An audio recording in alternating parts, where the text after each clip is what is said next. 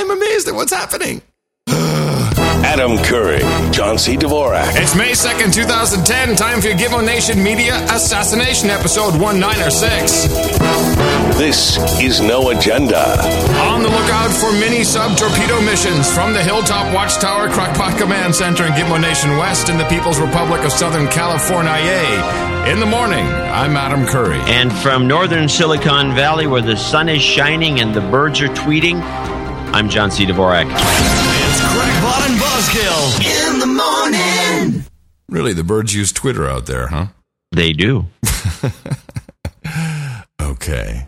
In the morning to you, my friend. And in the morning to everybody listening. Yeah. Well, not everybody's listening because it's so uncharacteristic of us to start early. 4 minutes early. No. We usually don't roll until 9:15. Well, we're supposed to start at 9. Oh. I think we need a meeting. Yeah, you keep saying that. I don't know what this meeting meme is all about. What is a meeting anyway? A meeting is where a whole bunch of people sit around and try to impress the other people. Oh. With what they're doing for the common good. Why don't they just let their work speak for itself? Before we really jump into our show here, John, I would like people to remember that on this very program, we were the first ones to say Michael Jackson was murdered. Wait a minute, let's back up a minute. We did. You're right. Of course, we do that. We told you so is a thing we like to do. Well, we can't really play the jingle just yet because there's But let's take it a step further. You actually not only did it on the show, but you actually did it on national television. Yes, on MSNBC, and all 14 people saw it. And they hung up on me and have never called me back, even though I have since then sent a couple of emails to the producer saying, gee, remember when you hung up on me when it was ridiculous that I said that no one's looking into this as a murder case? So, of course, now I live in the heart of real news land. And so, you can't, there's no way to avoid the news about the ongoing court case with Dr. Conrad Murray. This case actually starts in June, and he has now said, no, I'm not going to cop a plea bargain. Michael Jackson killed himself. Damn it. He killed himself. He killed him. Seriously, that's what he's saying. And now the big news, what happens? A very well-known, respected entertainment lawyer, Peter Lopez, who was more like a business lawyer certainly in the music business. A lawyer isn't just a guy that goes and sues people, but he puts deals together for you. He's more like a deal maker. The guy who actually worked a lot with Michael Jackson in 2006, 2007, helped him set up the comeback concerts at Wembley Arena, etc. Found dead, shot to the head. Oh, I didn't know this. Oh, yes. Oh, and everywhere it's like apparent suicide on his front lawn. On his front lawn, John. It's like, how obvious is this? Yeah, if you're going to do it on the front lawn. On the front lawn. And it's like, and of course there's no actual reporting. You can't get the real story because everyone copy and paste. And of course, Google becomes completely useless. Yeah, it does. It's amazing how that works. Oh, yeah. I mean, once AP or Reuters gets it out there and says, apparent suicide, of course, there's no note. He does it on his front lawn. The guy's one of the most successful lawyers in the business. He's loved by everyone. The guy, and he's married to Catherine Bach, who is, of course, Daisy Duke from the Dukes of Hazzard. The guy's got nothing to complain about, okay? Nothing wrong. So he was just murdered for some reason. Of course, he knew too much. He knows where the bodies are buried. He knows what's going on. This music and entertainment business is a huge scam. It's a crime family. And wow. The guy knew too much. Apparently. Yeah. I'm like, I couldn't believe it. I just couldn't believe it. I'm like, oh my God. So, too bad we don't have we have so many clips. It's unfortunate that we can't have them at the ready. But I'd still like to replay that clip of, was it Janet Jackson or one of those? LaToya Jackson. Well, LaToya. Both LaToya and Joe, his dad, have come out and said, look, he was killed. No, but LaToya, before he was killed, told the anecdote about how Michael says, hey, if I ever end up dead, it's because of whatever, because they're after the I don't think that was before. I think that was after Michael was killed. Oh, okay. But she said that Michael said that to him. I can probably... don't worry about it. But what was it she said? She said that if anything happens to me, it's because they're after the... After my catalog, yeah. The catalog. He owns the Beatles. He had the biggest catalog in the business. He owns the Beatles. And of course... He owns the Beatles. And the dispute is still ongoing. Yeah. And he has there was some flimsy... I mean, there's a whole bunch of links in the show notes at noagendashow.com. We don't have to dwell on it because it's all right, the world is not going to change because of this. But please just be aware of this. This is total and murder. We're laughing. Of course we're laughing. It's horrible. It's just like Schadenfreude. You got to laugh about this stuff. Yeah, it is actually amusing at some level. So what is on the agenda for today's agenda? Well, first, we need to talk about our executive producer, if we have one, or producers. Well, we have a few. Oh, really? Producers? Yeah, we got a bunch, actually. This is happy news. Yeah, the thing is, I want to mention to everybody out there, please become an executive producer on a weekly basis because it makes Adam happy, and the show actually the show gets better. A lot better. Funny how that works. Yeah, duh. So let's start with Sir R. Daniels, who's now a knight. He's given himself a knighthood.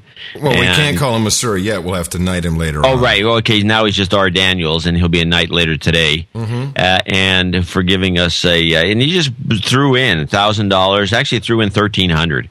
Whoa. He said, he felt like a douchebag until he gave us the money. Douchebag. And then it was over. And now he's not anymore. He's been de-douched. Huh? You ready for it? You ready for it? You've been de-douched. That should be... I think that's a very expensive jingle to get someone to play for you. You get $1,000 and you're an executive producer and you get de-douched on the spot. Yes, indeed. Also, executive producing is who is, I believe, is already he's another guy completing his knighthood, Jake Kelly, Charlotte, North Carolina, $550, and to round it off, because we generally give a executive producer title to anyone who gets $333.33 times 3. Well, also $333.33 generally. Jason Wrinkle in Stephenville, Texas. So those are our executive producers, and we have 2 associate executive producers on top of that. Wow, it's a big show, John. No, I take back just one because the other one is again Sir R. Daniels, who gave us a $300. But we have Jared Forrester of Regina, rhymes with Saskatchewan, Canada, $211 for. And we want to thank him. Hey, that's what they say there. I know. Someone sent me a note the other day, and because these credits, of course, are no laughing matter. They are actual credits. This is a real show. I mean, you can put this on your resume. You can put it in, in a number. You can put it on your business card if you want. You can. Someone is they've submitted their executive producer credit to the IMDb database. I don't see that being a problem. Is it only for films, or can you be in other things as well? That's what I'm not sure about. Generally speaking, IMDb, Internet Movie Database. Right. It's going to be. Yeah, but I've seen other. I have too, but usually you have to have a movie credit on top of it. Okay, if you have no movie credits, I don't think you're going to get it listed. Well, are you in there? I don't have any movie credits. I've been trying to get a bit part for the last 5 years, and nobody will hire me. That's not what I asked. I said, "Are you on IMDb?" No, I don't think so. Well, if you are, then anyone can get on there. No, I'm not. Oh, all right. Well, thank you very much, Jared Forrester. For being our associate executive producer. And of course, R. Daniels, Jake Kelly, and Jason Wrinkle. You guys are the executive producers of No Agenda Show episode 196. And what you need to do is go out there and propagate our formula. It's deathly simple. Our formula is this. We go out, we hit people in the mouth. All right, get ready now.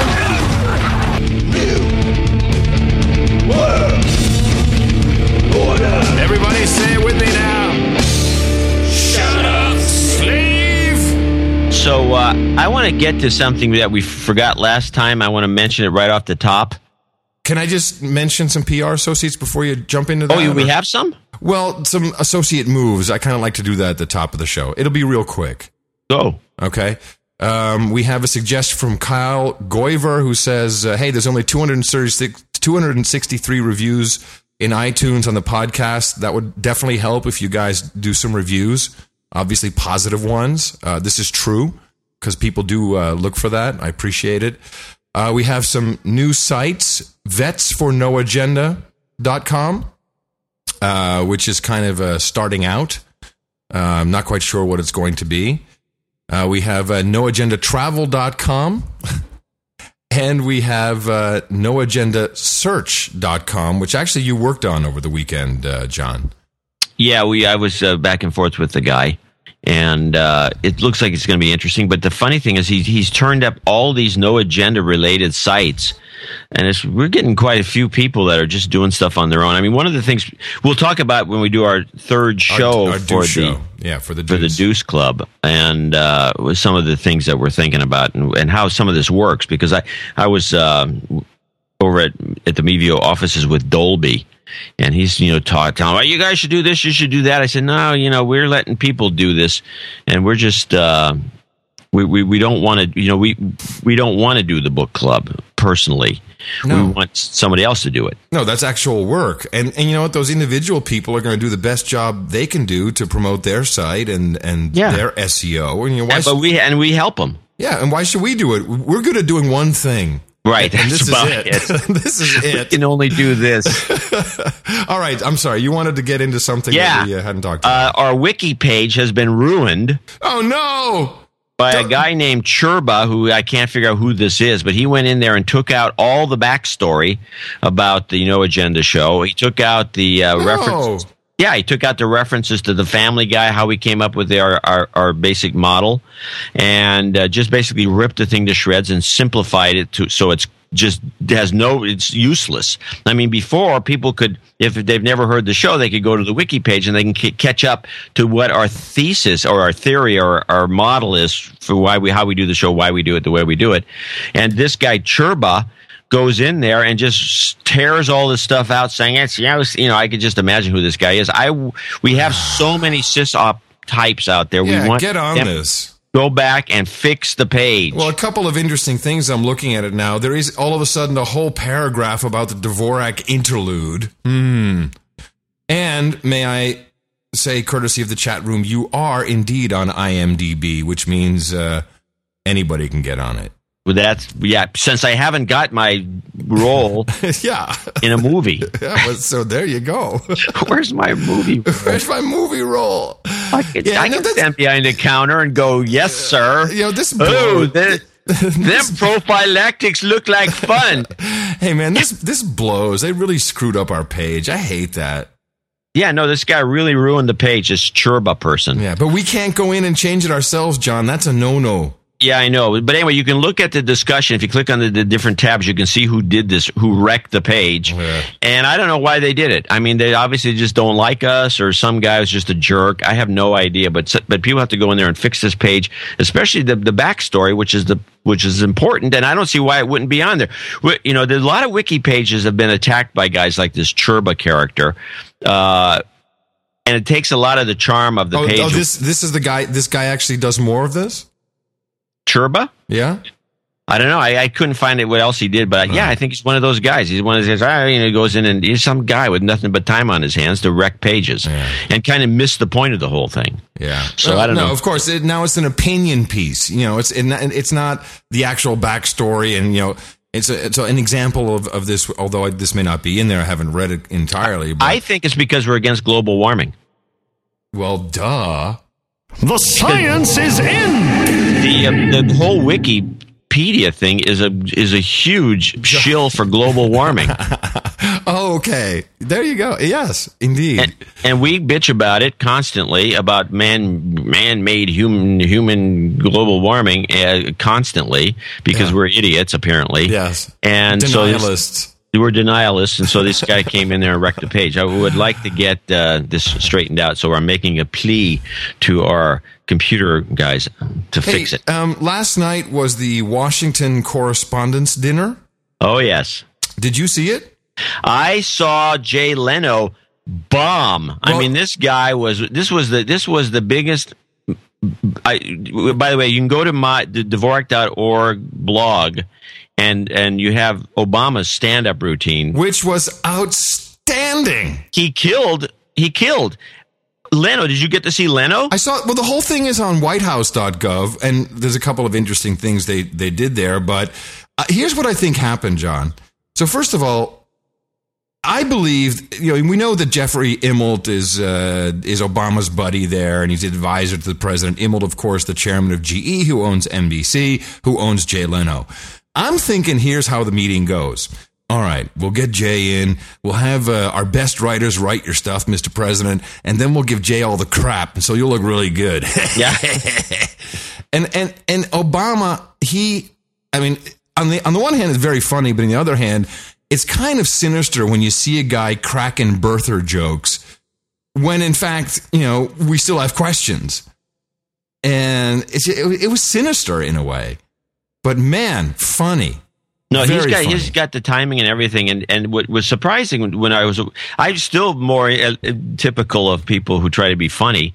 I was more amused by Leno's bombing. Yeah. Well, also, the White House did some... But wait, I want to mention a couple of things about his bombing. Besides the fact that he had no way of getting out of it, which is not common for a professional comic. No. If you're bombing, you usually can save it with save. Yeah, just yell the N-word really loud. He didn't do anything to save his material. No. And he was reading his jokes off of a sheet of paper and showing old clips from his show. Which actually, the White House version of it doesn't show his clips. They did show Obama's clips, which was funny because Obama showed the CNN clip of Rick Sanchez talking about volcanoes not being in cold places. Yeah. Which, is like, all right, someone's on the ball there. But yeah, it was like, wow. Anyway, it's in the show notes at noagendashow.com if you haven't found it by now. You can take a look at it. We could play the whole thing, but it's just funny. End of. It's just funny. But not funny as in, oh my gosh. It's just funny. So, now we had a bunch of things from last week we wanted to talk about. Bret Michaels, ratings and salt. Well, we already kind of discussed that, I think. What, ratings and salt? Ratings and salt? Yeah, but we did that at the top of the show. What show? This show. The show on Thursday. Where were you? No, this is at the end of the Thursday show. You said, "Hey, we got to talk about Bret Michaels." We didn't talk about it today. No, we talked about Bret Michaels at the beginning of the last show. No. Oh my God. Yes, it was the first thing we talked about. Well, why is it on my list of things to talk about on Sunday? I don't know. Your list is bogus. It's a list I have. I have two checklists. You're not maintaining my checklist when we go flying. That's for sure. I thought you didn't like checklists. Yeah, I do. When they're you don't even remember what we talked about on the last show. I don't. Well. Do you have low T? I have low T, man. I gotta get pumped up on roids. Oh my God! All right, let me. Oh, geez. Now you've thrown me for a loop. Yeah. All right, I'll just launch into my main. I got two main stories today, and the big one, of course, is now there's multiple theories about the oil rig that blew up off the Gulf Coast. And what was interesting, what caught my attention, President Obama was actually awarding the Teacher of the Year award in the Rose Garden when he interrupted the proceedings to actually talk about what had happened. And I just found what he said to be very interesting. Let's have a quick little listen. Welcome to the White House. Welcome to the Rose Garden. This is an extraordinary occasion, a beautiful day, appropriately so. So I hate to intrude on it, But before we begin, I do want to speak briefly to the American people about the recent BP oil spill in the Gulf of Mexico. I've been receiving frequent briefings from members of my cabinet and White House staff, including an update last night on the additional breach and another update this morning. And while BP is ultimately responsible for funding the cost of response and cleanup operations, which, by the way, is not true. It's they own the field. They don't own the actual rig. We'll get into that in a second. That's by an outfit called Transocean. My administration will continue to use every single available resource at our disposal, including potentially the Department of Defense, to address the incident. Earlier today, DHS Secretary Napolitano announced that this incident is of national significance, and the Department of Interior has announced that they will be sending SWAT teams to the Gulf to inspect all platforms and rigs. All right. So I thought that was interesting. Why are they sending a SWAT team? Well, because they clearly... Special weapons and tactics? Yes, clearly there's something amiss, John. So there's two things. First of all, the national significance is a very specific word and is used, let's see, I have it here, in, I think, 2004. They set up the National Response Document, or, I'm looking for it here. There's a certain set of protocols in the event of some form of, terrible event. And they all kind of evolve around being attacked. And so when Napolitano says national significance, that's basically code for, okay, something messed up is happening and we're being attacked, send in the SWAT team. And so they did indeed send SWAT. And I've never heard of this happening. They didn't send SWAT when the Exxon Valdez broke up. Not that I know of, at least. No, of course not. Okay, so there's a couple of things that are very interesting. So one, and this is a theory. Now let me go back to my theory, which comes from insiders. We know that there's meetings going on with all the large oil companies, and they want to inflate the price of oil, and they basically see that it's cheaper to cause a natural disaster, to stop oil drilling, and to lose oil, which of course is exactly what happened, and now no more contracts are being given out, and everything's being stopped, and everyone's like, stop, we can't drill anymore, and we're making jokes from drill baby drill to spill baby spill and kill baby spill and all of that. These oil companies know that they're going to make far more money on the price of oil skyrocketing, which it is. It's on the huge uptick. They're going to make a lot more money, as opposed to what it's going to cost to clean up. And this is from meeting notes. Well, not only that, but I'm sure that the company that owns the rig, and you can be certain that BP did a contract that had a liability clause in it. So anything that happened would it's not on them. Yeah, it's not on them. It's not on. Yeah, it's very common in contracts to have one of these disclaimers where you take all the responsibility for problems, and they can just. I don't know. I have to look this up. I'll look it up, but it might be just as easy for them to just go bankrupt and nobody picks up the tab. Well, this is what's interesting, and I'll just stay on this theory, then I'll get to the kind of crazier one, which is not even that crazy. So on the very day.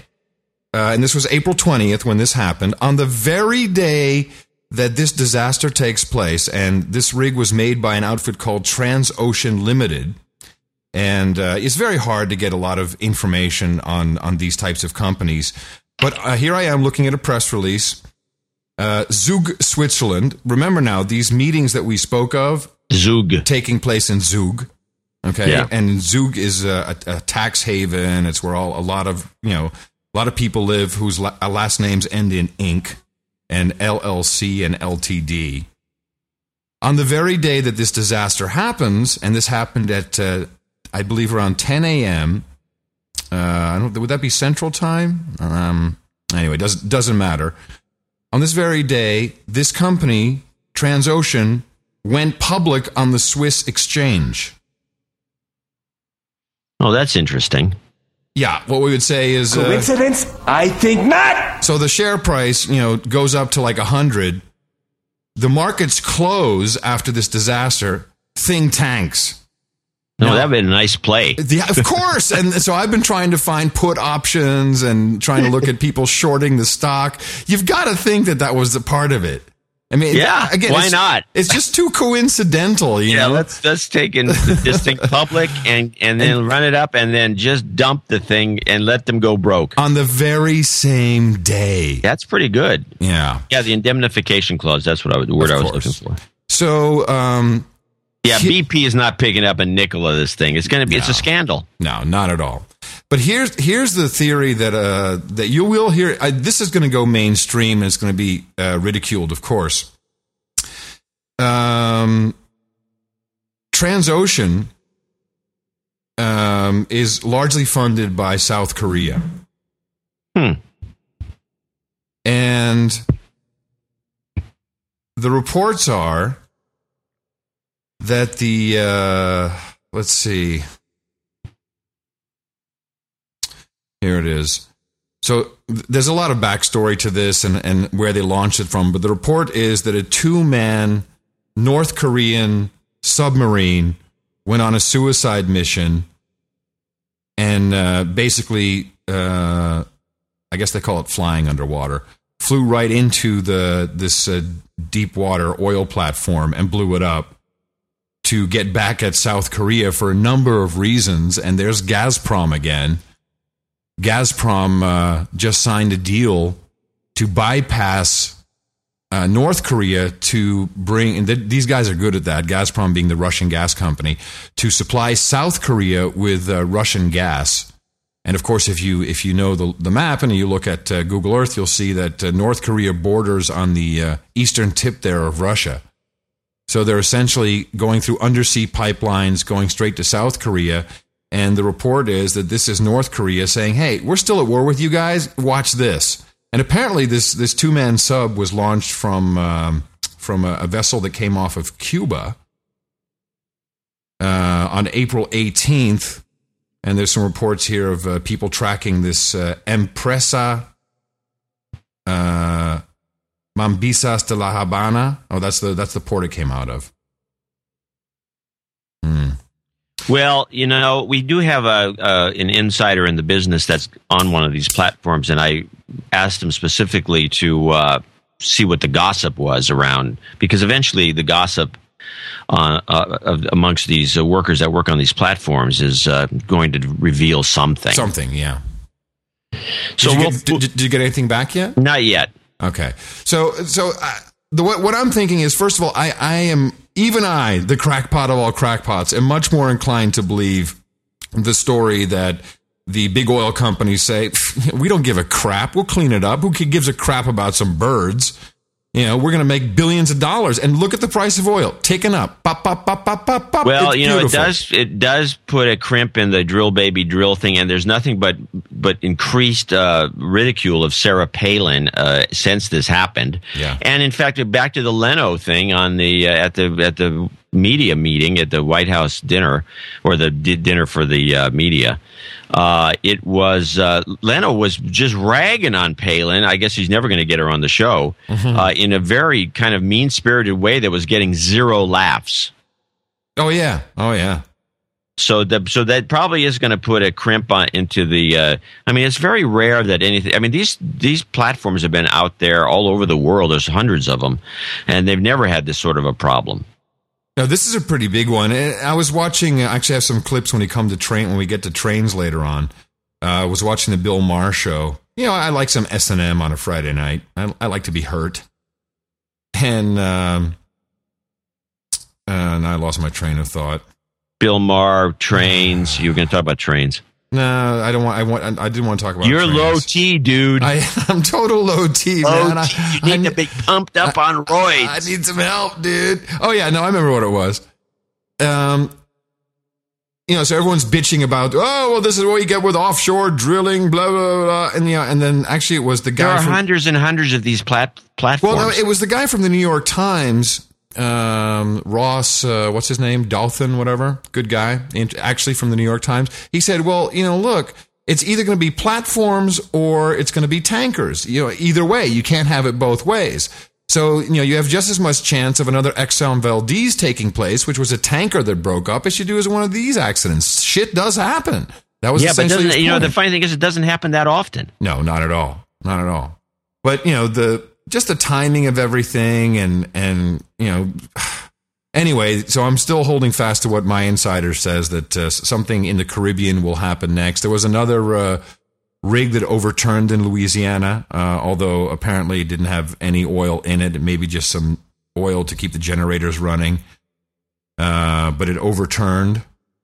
That was a mobile inland drilling unit. Of course, it's like when you buy a 10-speed bike, then all of a sudden you see 10-speed bikes everywhere. So, that's the way the news works. But so it's not unthinkable that, because Gazprom is a part of the big cabal, that Gazprom said, hey, you know what? We'll just tell these guys over in North Korea to go, get pissed off at the South Koreans. We'll goad them a little bit. They'll blow it up. Don't worry. It's taken care of. And the timing was interesting. May Day, Earth Day, just all of this stuff. We've got at the same time we've got the nuclear stance that we're taking. It's just there is stuff going on that we know nothing about. It's not being reported on, of course, by mainstream media. No, it's pathetic. Yeah, but we are keeping our eyes on it. When you have the president saying, I'm sending in SWAT teams, you got to go like, okay. Yeah. Somebody should have grilled him on that. SWAT team, that's important. You don't send in a SWAT team unless there's something going on. Yeah, well, why bother asking questions when you can just read the press release? Yeah. All right, so what's your other story? No, you do some. I'd like I got clips. Well, I got some clips too. Really? You got clips this week? Yeah, I actually edited them. Wow. You want my clips? No. Here's one. Okay, I'll give. It's not a clip, but we have mentioned many times, and that's why I read the magazine, or you can call it a magazine. The National Enquirer is, of course, well known to have ties to the CIA, and we know that there's a big war between the administration and the CIA. We've talked about that many times on this show, and they're usually, when it comes to political gossip, they're pretty much spot on, I would have to say. Oh, yeah. What was the John Edwards? They had that. They had everything on that. Nobody guy, right? had that. Yeah. Well, they had it, and they were right. So the big one this week, and you can't avoid it when you're at the supermarket. Obama cheating scandal, shocking new reports. Yeah. I've been wondering. Yeah, I wanted to talk about that a little bit too. Obviously, this is some. And the girl, by the way, is kind of pretty. Yeah, Vera Baker. Yeah, Vera Baker. You can look her up. You can look up Vera Baker and hit images on Google, and you can see her. And she looks like the type that would be a home wrecker. That's so unfair. That's so unfair. If his schlong is hanging out of his pants, she's not the home wrecker. Yeah, I don't know. So it is unfair. You're right. So it's unfair and sexist. Totally. Yeah. Well, that's our show. Yeah. Well, we're unfair and sexist, basically. So what do you think? What's the deal? You think it's just the CIA decided to blow this up? Well, I think the CIA decided to blow it up. It doesn't do any good. It's be after the election. It's just embarrassing. I don't know where it's going to go. It doesn't go anywhere. I think it's one of those warning things. Look, you know what? You say it doesn't mean anything. Okay, just to be really sexist and racist at the same time. Dude, you don't want your black wife pissed at you, okay? Because you cheated. Don't you think she's been pissed at him for years? I mean, you ever see her? I don't know. She just looks pissed. I don't know. And don't you think she already would know about this? Well, I think just like Hillary, there's a whole nother agenda set for her. She just has to sit out a couple of years in the White House. Yeah. And then she'll be Secretary of State or something like that, or who knows what. Yeah. Whatever the case is, I don't think I don't believe for a minute that this is news in that family. And she may have been brooding on it for a long time. I mean, she seems she's always looked like the angry wife to me. Well, maybe just her demeanor. I don't know, but. And of course, the question is, who did Vera Baker actually have? And by the way, don't forget that he stuck her with this childhood obesity thing, which it had. You could just see her. She's like, "Are you saying my ass is fat? Is that what you're saying, Barack?" That's basically what it is, right? It's like, hey baby. Guess what you've got? You got a new assignment. Yeah, you can't be talking about fat children if your ass is too big. That is ultimate, though, isn't it? Yeah, totally. That's really bad when you think about it. So anyway, I do like to pay attention to that stuff because. Well, we'll see where it's going, but obviously it's I consider the piece in the Inquirer. I don't think it's going to go anywhere, but I consider it a salvo. Like we know stuff that we know what's going on. We can do more if you don't, do something or other. We don't know the backstory, so it's just like all we can do is look at the surface of these things and figure out if something else is going on. That's what I'm thinking. Right. Well, meanwhile, of course, we've pretty much forgotten about the Fort Hood massacre. Yeah, right. Whatever happened to that guy? Yeah, Hassan, Major Nadal M. Hassan. So once again, the Obama administration has defied a congressional subpoena for the Fort Hood documents. Aha. Because, the story, there's two stories. One is the lone crazy gunman story, which everyone always seems to go, okay, I believe that. There's lots of crazy people. Yep. And then, of course, there's the probably what actually happened is that a whole bunch of guys went nuts, shot everything up because they didn't want to be returned to Iraq or Afghanistan. The long and the short of it is the Obama administration refuses to release the reports, the interviews, testimony to Congress. Now, wait a minute. This is the transparent government. Yeah, exactly. Yeah, that's disgusting. No, they just here it is. The Pentagon. After days of negotiations, the Pentagon and Justice Department formed a Senate committee. They would not comply with congressional subpoenas to share investigative records from the November 5th shootings at Fort Hood, Texas, which killed 13 people. The agency said that divulging the material could jeopardize their prosecution of Major Nadal M. Hassan, the accused gunman. The Pentagon did budge in other areas, however, saying it had agreed to give the Senate Committee on Homeland Security and Governmental Affairs access to Hassan's personnel file. Woo! Gee, thanks. So they're just holding back on it, and that's that's suspicious to say the least. And I don't understand why, unless they've got something to hide. Yeah, there's something screwy about this whole deal. Now, we have nobody on the inside on that one to help us out. And how come... no, we don't. And how come Rachel Maddow's not all over that? Well, doesn't reflect well on the president. So I have a couple of clips that are kind of interesting. I don't know if you watched 30 Rock. I haven't. I have watched it many times. I have not watched it recently. I think the show is brilliant. The show is brilliant, but they keep pushing these. They're pushing the censors to an extreme, and they're getting the damnedest things through, almost as though they're so bored because the show has never had ratings. It's award winning. It wins award after award. Yeah, a lot of insiders watch it, and but the big joke is no one watches it.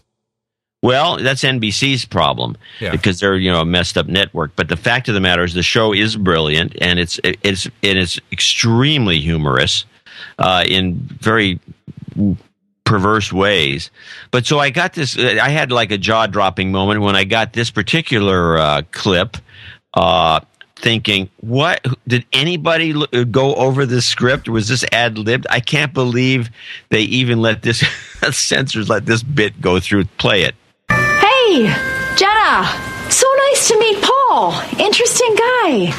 How much do you know about him? Well, I lost a toe ring in him, so I'd say a lot. No, I mean, like, what he does. They probably didn't understand it. Unbelievable. I'm listening to that. What? They're doing anything they can to get ratings. How bad is it when you have something like that in your script and no one talks about it? Nobody talks about it. Nobody cares. Nobody notices. No. They say, what can we do? I don't know. Let's get more weird. Yeah. That show, of course, is well known for also pushing the agenda. They put global warming stuff in there. They're definitely on board with the propaganda. Well, it's Hollywood. Yeah. You're in La La. I mean, the whole thing's out of Hollywood. Yeah. So we got some climate change clips in it. We've been sitting on. Wow. Yeah, do we? Let's play my climate change 1 and 2 and see what it says. I can't remember. These been in the rundown for weeks on end. Check it out. The ice caps are melting. The polar bears are dying. What is this from? Do you know now? I can't remember. A recent study. It's not Bret Michaels by any chance, is it? No. By Yale and George Mason universities found that 56% of Americans don't trust public figures like Al Gore and Sarah Palin on climate change as much as they do the local weather forecaster. And your 7-day forecast will show those showers. And the climate change scientists? They're scientists. They freely admit they haven't always been effective spokespeople for their cause. I plead guilty. I don't think we've done the best job that we could have done. Penn State's Michael Mann is one of the scientists who last year had his emails hacked and quoted worldwide by climate change skeptics as... Yeah. So this was a... now I'm remembering. This was either a Nightline or something on PBS, and they were showing the difference between the climatologists and the weather guys, the meteorologists, and this debate, and it was a very interesting debate because the meteorologists made a lot more sense than these other guys who were just all in. I don't know. Play climate change 2, and I think there's no serious debate within the scientific community about the reality of human-caused climate change. And no debate. No, of course there's no debate. It's funny because they're on a show where they're debating. Part of your job is to convince all of us, isn't it? I don't see my job as convincing anybody of anything. No, you just have to believe what I say. I went to school, damn it. I see my job as a scientist of making sure that the public discourse is informed by an accurate understanding of the science. And that may be one reason that doubting meteorologists have had such a huge opening to convince the public otherwise. But then again, I'm a ditch digging meteorologist with just a Bachelor of Science. This is the biggest forecast of them all, and the stakes are much higher than whether to bring a number. Now, I think, unfortunately, I don't have the notes on this anymore, but I did a lot of research, and we'll probably bring it up in a future show. But in the 70s, and you can look this stuff up, the science was in, and all the climatologists then, of course, were predicting global cooling. Except for one guy who apparently has been with global warming the whole time, and there's another guy who's been global cooling to this day the whole time. But for the most part, and it was always climatologists that were convinced that we're going to have global cooling. It's going to be the worst thing ever. And there were huge articles in Time Magazine and Newsweek, and it was the same. And you'd hear the pitch was exactly the same. Same script. Exact same script. Yep. I don't know. Well. So this is why our Wikipedia page has been ruined by this Churba character, Churba. So the global warming, whether true or not, there's a lot of the people who are claiming that this is horrible and happening and it's all because of us are the same people who stand to make a lot of money. And we've talked about this many times on the show. We've shamed Al Gore for his business dealings, and I'm happy to see Investors Business Daily, which I would say is a reasonably well-regarded... No, absolutely. In fact, Horowitz is a huge fan of that publication, especially the weekend edition, I guess. Okay, so here it is, titled The $10 Trillion Climate Fraud, and it outlines exactly what we have mentioned on this show. In fact, I should probably do a little... We told you so! So it starts right off. Well, senators from froth over Goldman Sachs and derivatives, a climate trading scheme being run out of the Chicago Climate Exchange would make Bernie Madoff blush, and its trail leads to the White House. This is exactly what we told you. Wow, I just did something really weird. I tried to use my finger on the screen of my Mac to scroll the page. Whoa, that was strange. Thinking it was an iPad.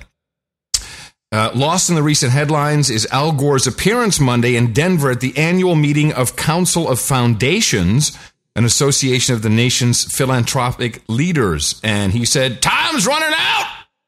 We have to get our act together. You have a unique role in getting our act together. And it goes right on to say how... Do you find it, by the way, do you find it odd that despite all the climate gate and the scandals and the arguments that are legitimate by lots of scientists, and I mean, there's just amazing number of heavy hitters that have thought this thing is something bogus about it, and they want to talk about it more, and they're not convinced that this is just... It's as though nothing happened. Nothing has happened. No, nothing right? happened. We're marching in the right same ahead. direction. Oh, yeah. Do you find it odd? I mean, it's almost like, it's almost like a little kid covering his ears and going, I can't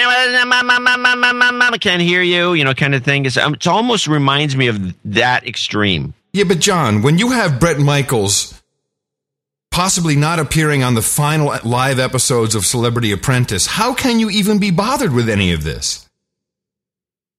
So this, just going back to this Gore thing, and I love that Investors Business Daily, a very serious publication, and yeah, you're right. Let's see if anyone jumps on this. Of course they won't, because the whole thing is a scam, and everybody wants in on it. He set up the Chicago Climate Exchange, which is now a part, which was this guy named Sandor. I mean, we went through all of this stuff. Who, by the way, is the guy that claims that the climate trading of carbon credits could be a $10 trillion market, which is why everyone's shutting up about it. They're like, hey, how can I get in? But what you need to know is that the Chicago Climate Exchange was set up with grant money from the Joyce Foundation, and on the board of the Joyce Foundation was Barack Obama. Oh, really? Yeah, and we talked about this on the show. So he's all in. Yeah, of course he's all in. So this is, so everybody's in on the scam, and it's a form of taxation. Well, the cap and trade will be, but then another thing that wasn't reported. And the cap and trade keeps marching forward. How can that happen? Yeah, well, they've changed it to remove pollution.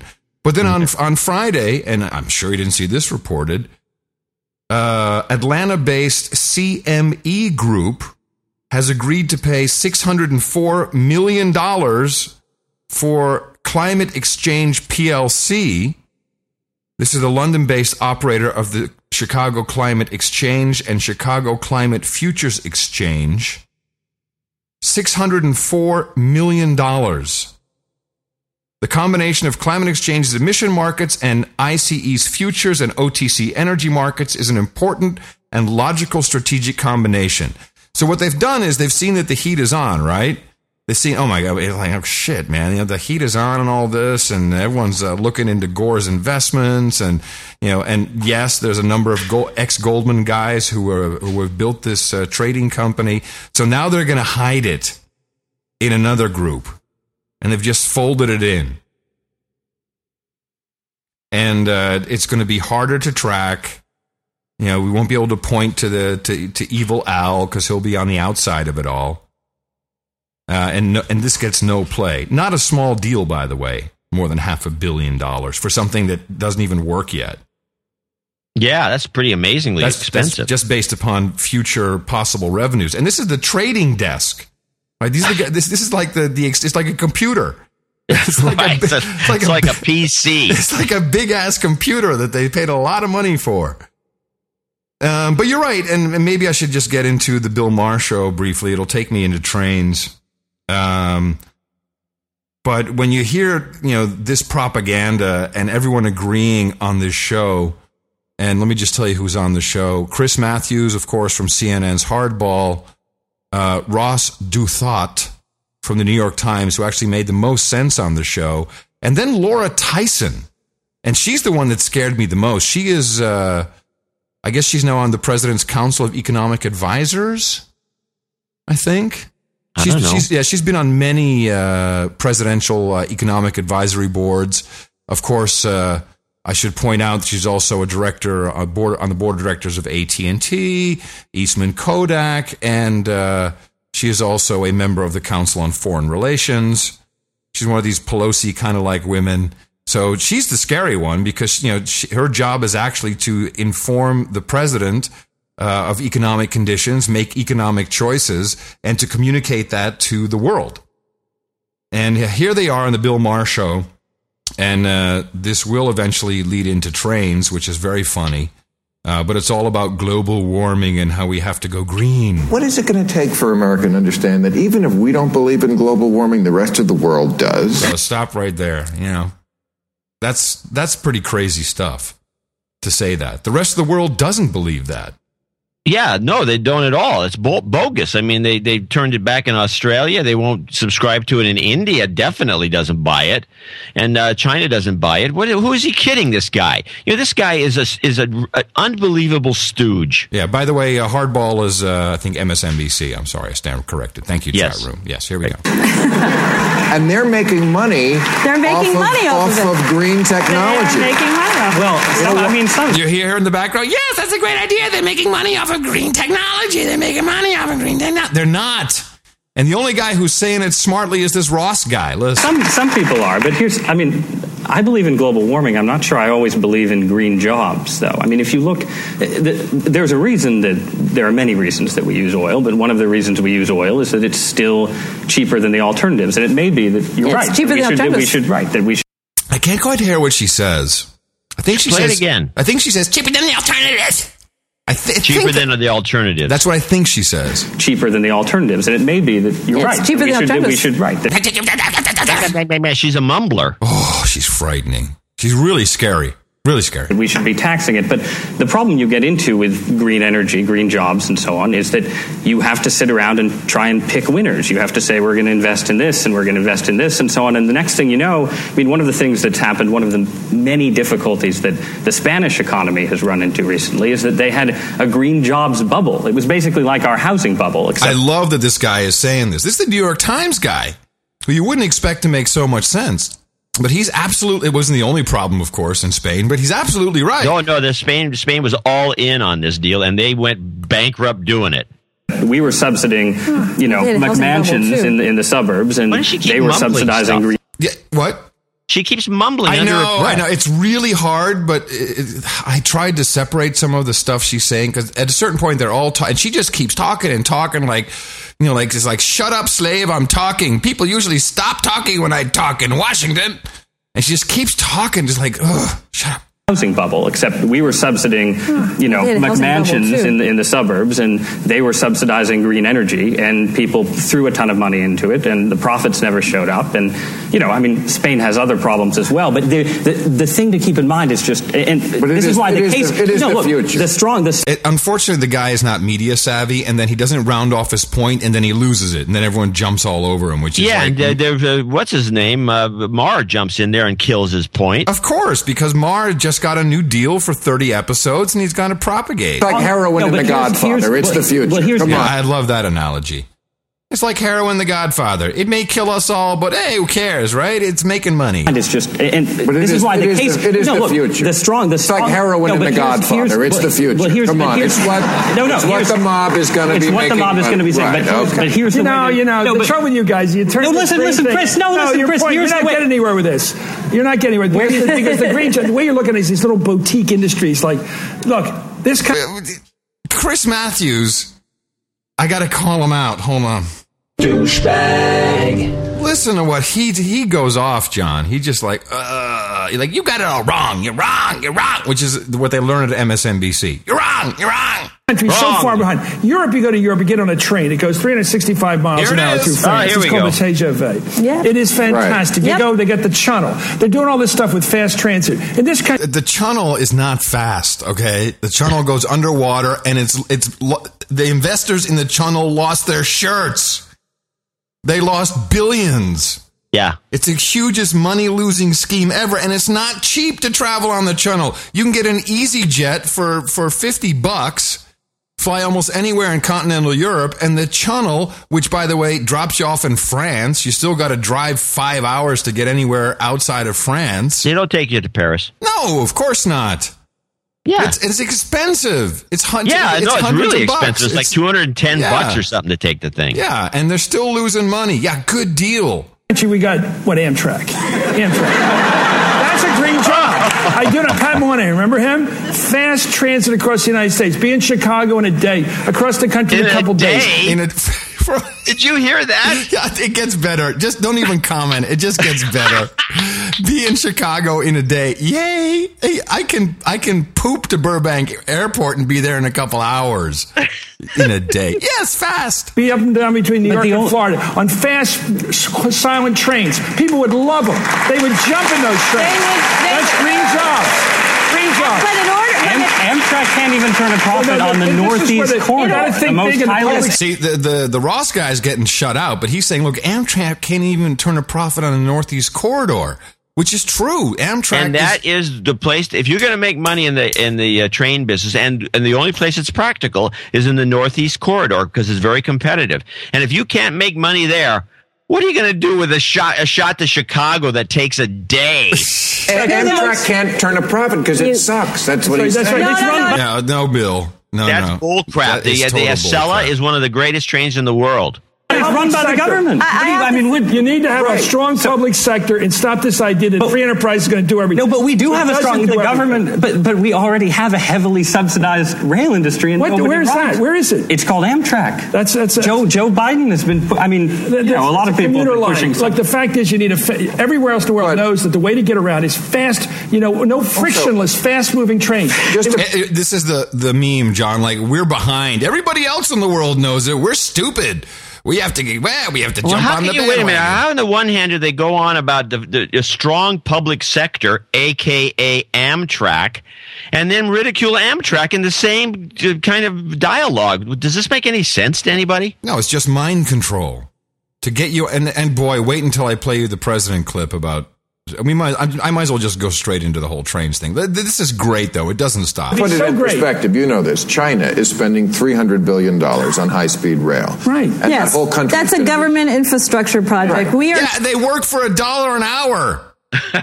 Laura Tyson, economist. We're trying to get one. We're trying to get LA one. to Vegas. What?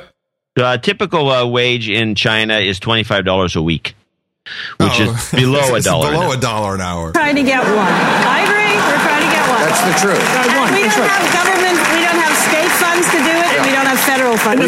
Now, listen to what she's saying, because her message is going to come up in a minute. She's saying, we don't have the government funds. We don't have the state funds. We don't have the money. The Civil War. Well, we're fighting across the country. A lot of the guys would like to start it up again, I've noticed. In the middle of the Civil War. This is another meme, by the way. In the middle of the Civil War, we built a railroad. This is another meme you've got to look out for. We've done it before. Yeah, Lincoln I got a meme did it for us later too. Yeah, okay. You don't think Texas? Interposition.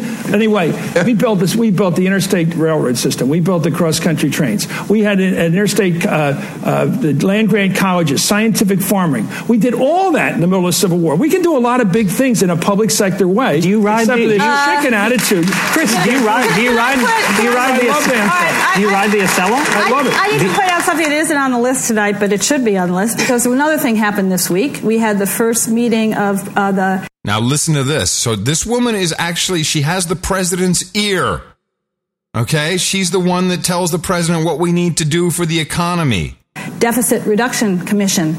And the U.S. has a huge deficit and debt problem. And I want to warn everybody here, it's very dangerous. It's a warning.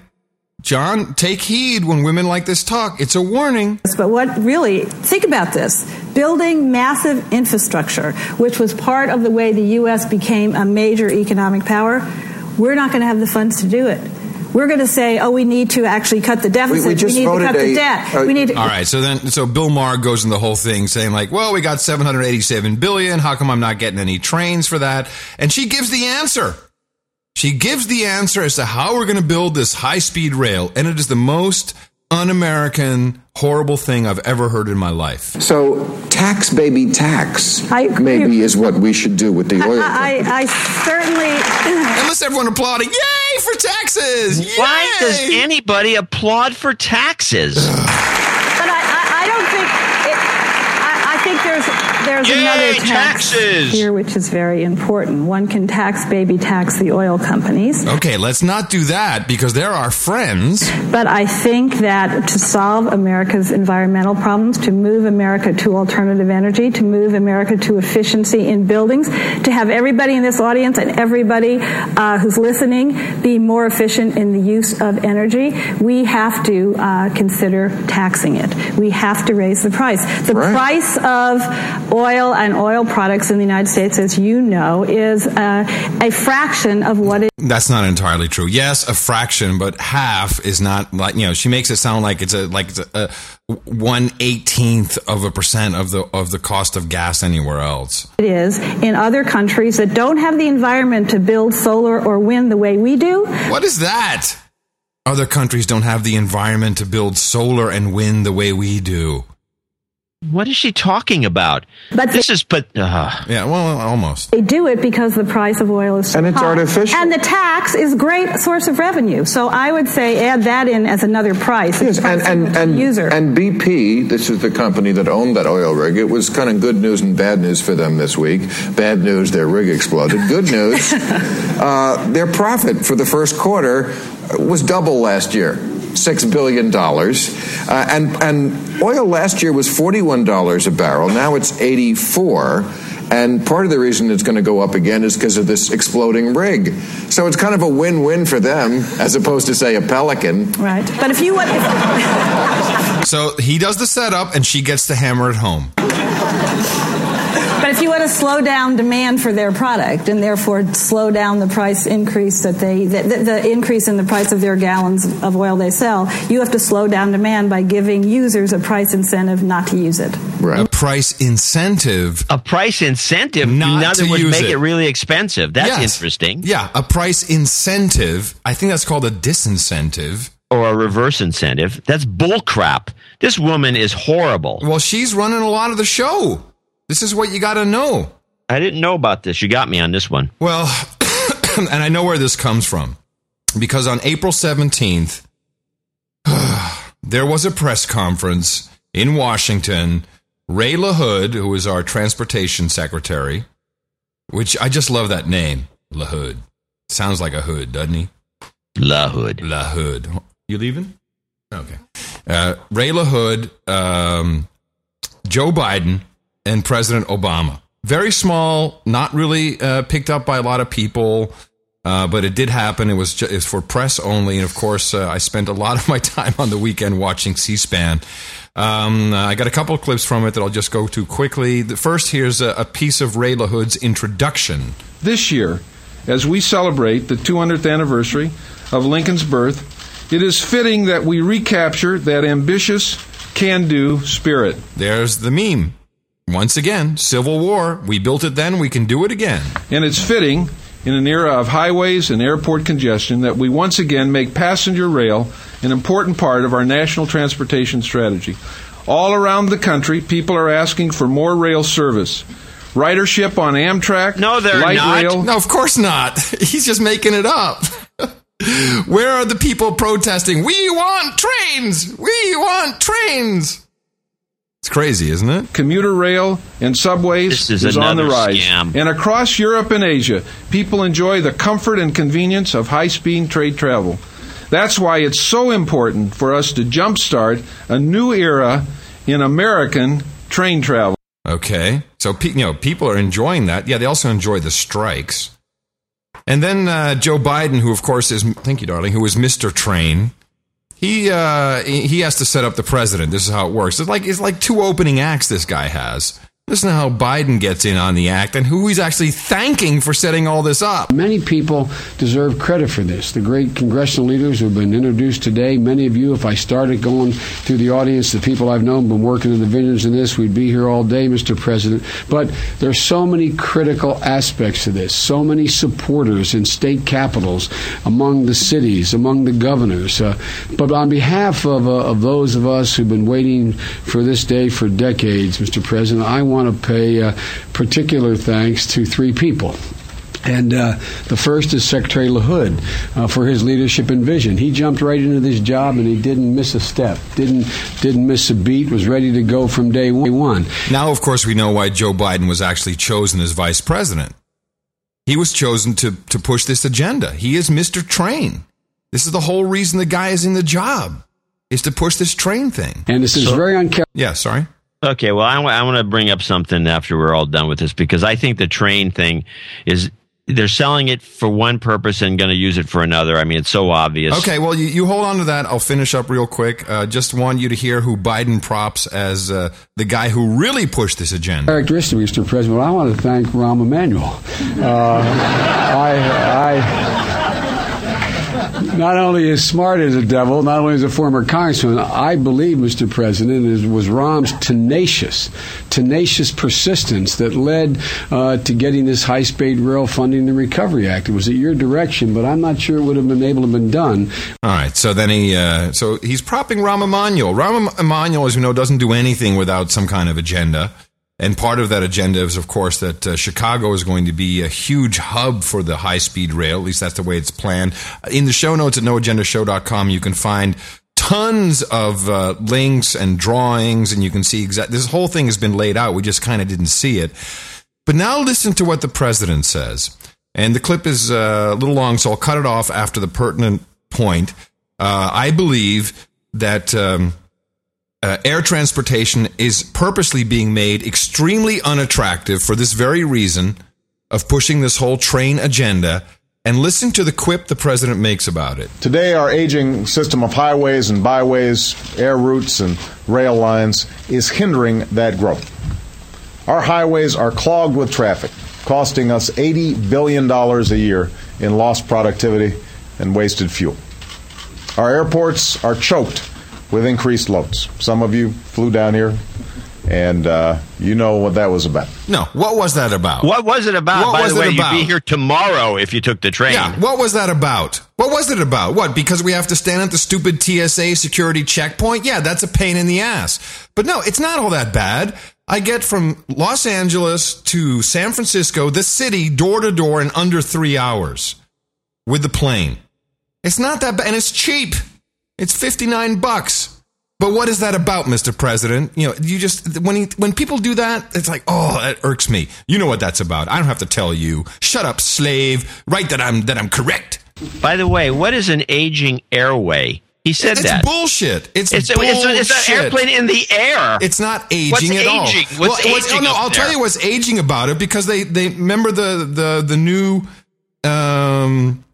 new system that's supposed to be put in place that, there's all kinds of computer errors. We can't figure it out. They lost a satellite for the new Waze GPS navigation system. This is a setup.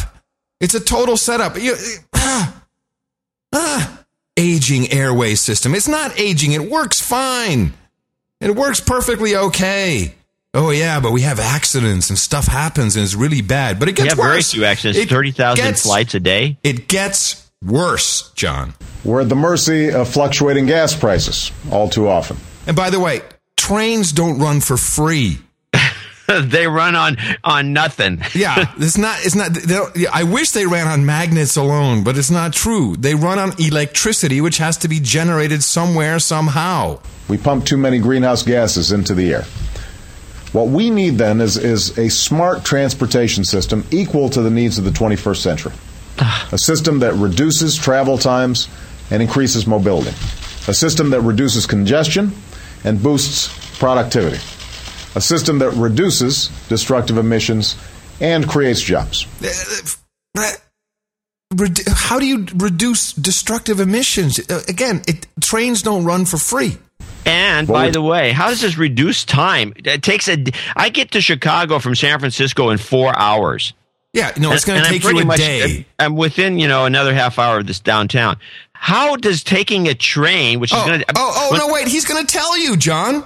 Shut up, slave. He's going to tell you. Talking about is a vision for high-speed rail in America. Imagine boarding a train in the center of a city. No racing to an airport and across a terminal. No delays. No sitting on the tarmac. No lost luggage. No taking off your shoes. There it is. You bastard. No taking off your shoes. Oh, so we're not going to have TSA checkpoints on the train? Terrorists won't be attacking trains? Lies. Total lie. And how do you have, what they're going to make you check luggage anyway? But listen to how the stupid media laughs at this joke, which is not funny. It's not funny. We're not going to have shoe bombers on trains if everybody's on the train? Don't you see that this is actually splitting open the entire security theater that is the airports? It's being done on purpose. No lost luggage. No taking off your shoes.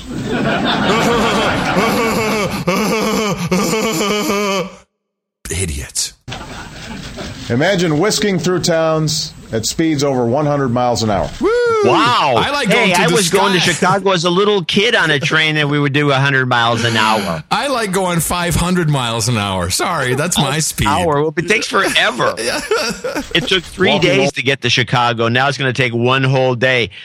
That's crap. Nobody wants this. Why don't they put their money in the supersonic transports? That would be a better idea. Okay, here's what's really going on. This is all bull. This is all theater. There is no hope. Let's be realistic, ladies and gentlemen. There is no hope for passenger service to Chicago to ever be more than just kind of a casual vacation kind of thing. It's not going to be done for business. Nobody can afford the time. It's not possible. Nobody's going to take a train from San Francisco to New York ever. I don't care how fast it goes. The fact of the matter is they want to just throw some money into this system so they can have faster transport of goods.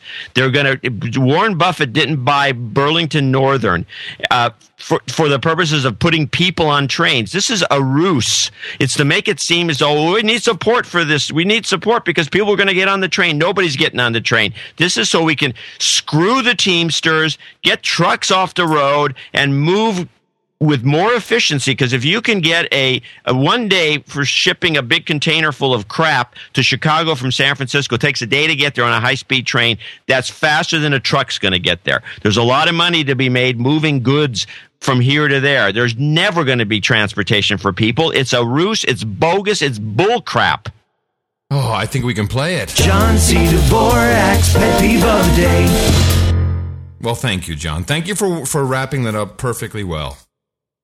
And so the big money that they've invested in this, $8 billion from the stimulus package, an additional $5 billion over the next 5 years, which is pretty much enough to pay the architects to make the drawing. That's about it. It's not enough. There's going to be a lot of money spent on this thing, but it's not for people. But they're going to sell it. They got to sell it to us because it's going to cost a lot of money. They're going to charge us taxes on our gasoline because of this dipshit woman and all the rest of these people. And all the people clapping for taxes. Oh, we're not taxed enough. Let's get taxed more. And it's all going to be for high-speed rail as though it was for us, but it's not. It's for Warren Buffett and all the big investors who need to move, who want to screw the Teamsters essentially and get trucks off the road and move goods faster. There's no people on these trains. I'm going to show my support by donating to No Agenda. Imagine all the people who could do that. Oh yeah, that'd be fab. Yeah, on No Agenda in the morning. So let's go over some of the people that donated this week. Yeah, here comes the real scam. Which is what? No. We're not getting enough money. That's the real. That's exactly. I'm like, man, these guys gave $8 billion. You know, I will hand deliver the MP3 file to every listener for $8 billion. Yeah, we get a few $100. Yeah. Okay, Montgomery Santos. In Buffalo, New York, 11214 has a few things to say. You can read it over if you think there's something good in there. Matthew Carey, $111.11 from Eastwood, South Australia. Thank you very much for South Australia.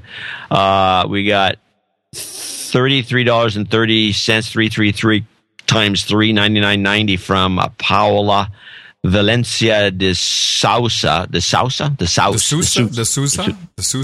In Zurich, where all the real money is. Zurich, Switzerland. Let's see. He wants to say that Karsten. Wish me luck and tell Karsten he is a douche. He says a deuce, but I think he meant douche. Douche. Oh, okay. James Chapko, Crown Point, Indiana, $60. Sebastian D. Stigter in Okay, you got the name pretty good. Sebastiaan de Stichter. Okay. Try it again. Sebastiaan de Stichter in Delft. Zuid-Holland. Yeah. And they make good, apparently they make good, they still make good plates there. Good pottery. Pottery. Your knowledge of the world is stunning. That is. And Spongberg Enterprises, and he wants a happy birthday to Andrea Garnier. We actually, I did that on... you did it? I did it on Daily Source Code. He had a whole bit, man. Okay, well... And I played a song and everything. All right. And so, we don't need to overdo it. But she's got a great name. Garnier. The sexiest woman in Canada, he says. Gil Freund, New Haven, Connecticut, 55 cents, 2 nickels on the dime, double nickels on the dime. He's noticing some memes out there. What has he got? Anything interesting? I don't know. All right, I think did Sebastian say something? No, I'm sorry.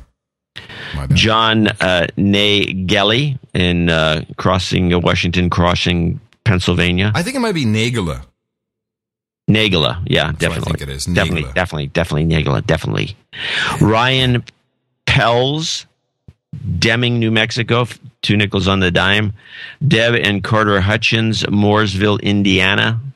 And Andre Peters. And I have to go to the, since we have a promotion going on in the Deuce Club, some of these 2 nickels on the dimes have floated into the other thing, and I'll mention those names later. In fact, I'll look it up now as we give our 2 knighthoods out. Wait, I think we have another birthday that I think you kind of glossed over. I think we do have to do that one. It's your birthday. Yeah, this was the Ryan Peltz. He says, happy birthday to Forrest Gumpy Kirchner. And he donated double nickels on the dime for that. It's your birthday, yeah. Man, the Beatles we should be paying Michael Jackson some money. Send him $1. Yeah. So we have 2 knights. So I think we should knight them. Okay. Wow. All right. Who do we have? Well, we got... Hold on a second. Yeah, I got it. I'm ready.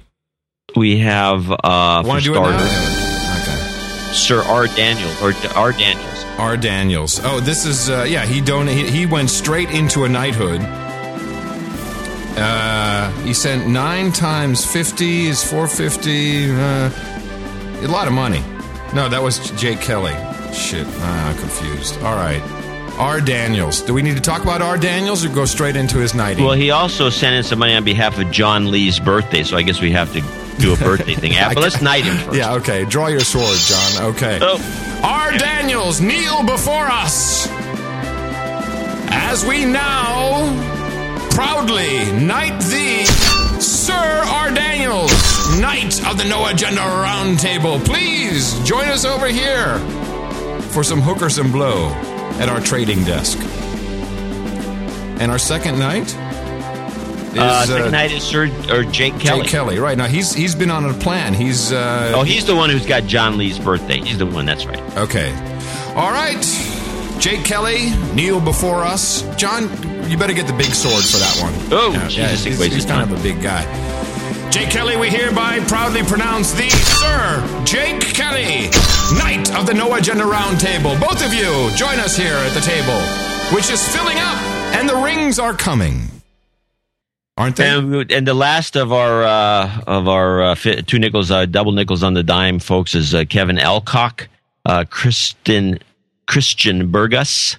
And we do have a lot of people that are going to be mentioned on our third show for 2 nickels on the dime. Thomas Reed, I want to mention him. And finally, Daniel Rudolph.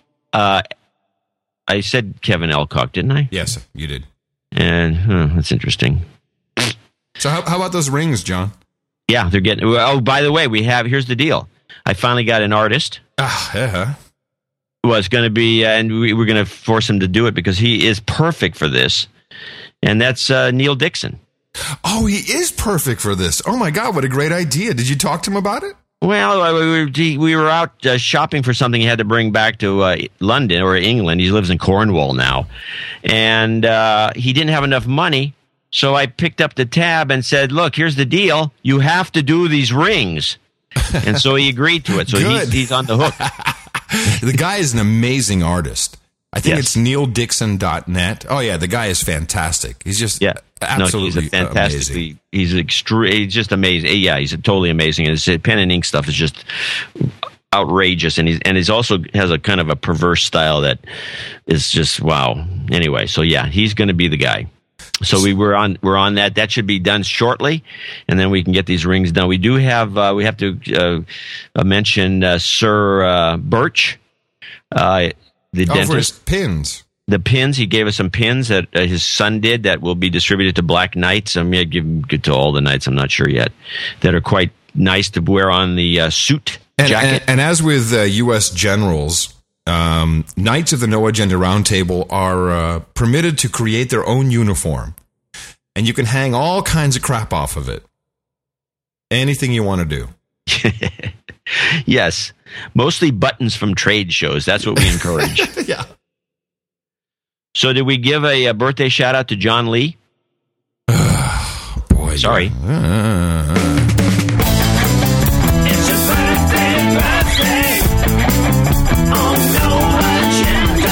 Happy birthday, John Lee! It's your birthday, yeah.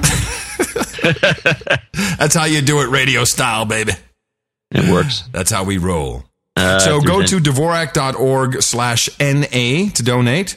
Those of you, by the way, people who donated to the stream actually got their money's worth as after the FUBAR Friday edition of Daily Source Code, which also goes out live on the stream. We broke the stream. Not quite sure how it happened, but the whole thing just it fizzled out. And the sysadmins were at it for 3 hours trying to get the thing back up. And those guys don't come for free, nor does the bandwidth. So the sustaining producers are hereby thanked once again for keeping the stream up on the air at Dvorak.org/NAS. And don't forget that we're doing a special show in celebration of our 200th episode. This program, the first episode, started November 26th, 2007.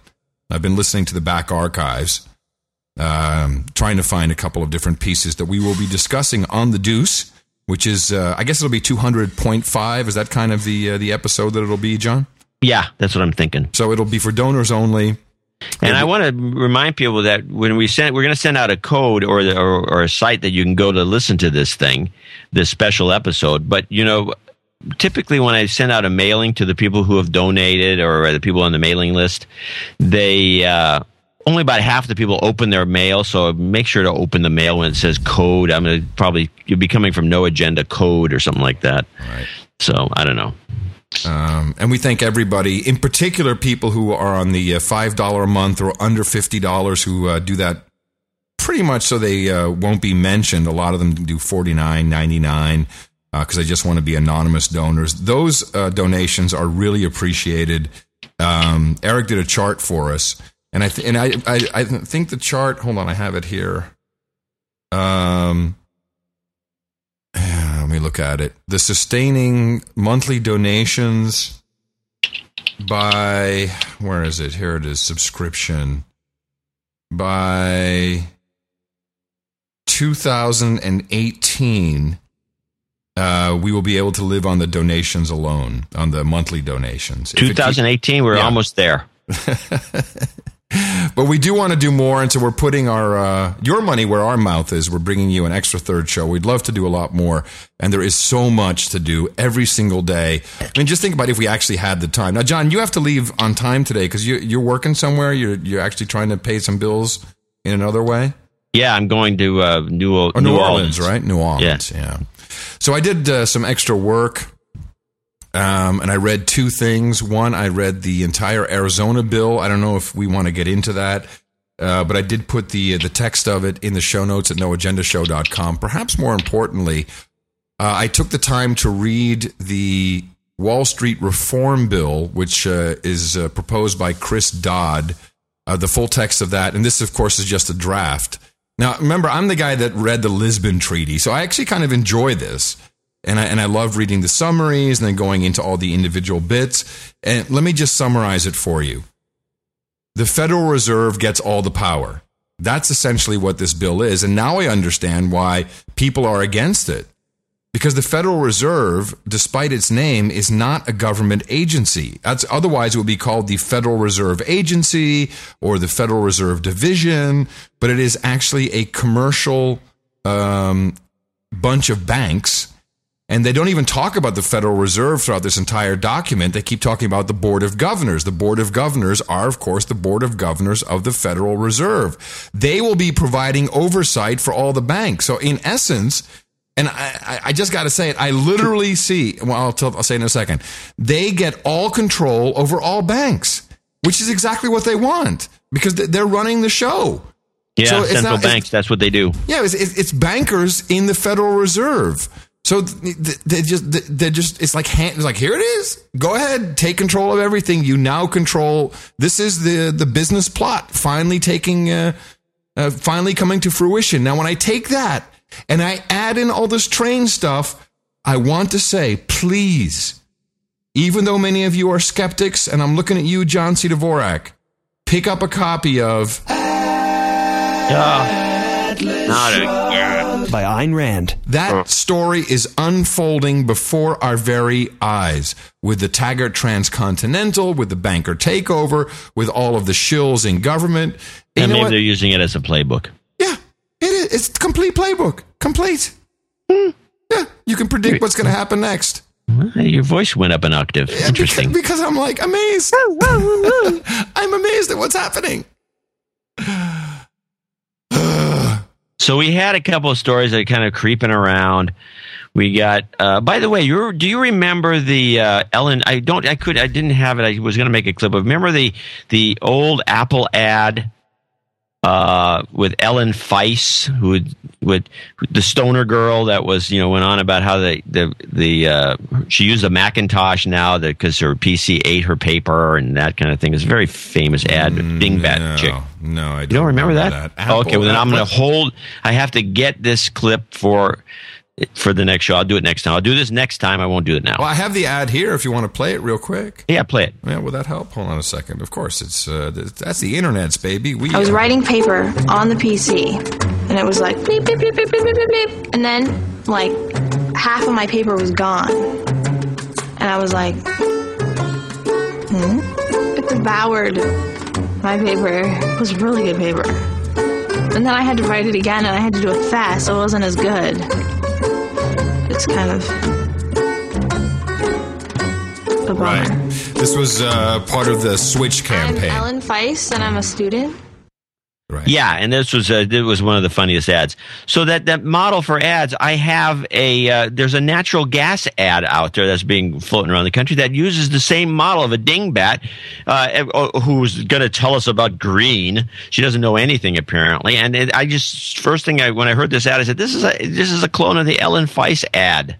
Listen. I was just reading, in the next 20 years, we'll need like 420 gigawatts of new power to keep up with this country's demand. What? I don't know what that is. It sounds like a lot. I just want it to be cleaner energy.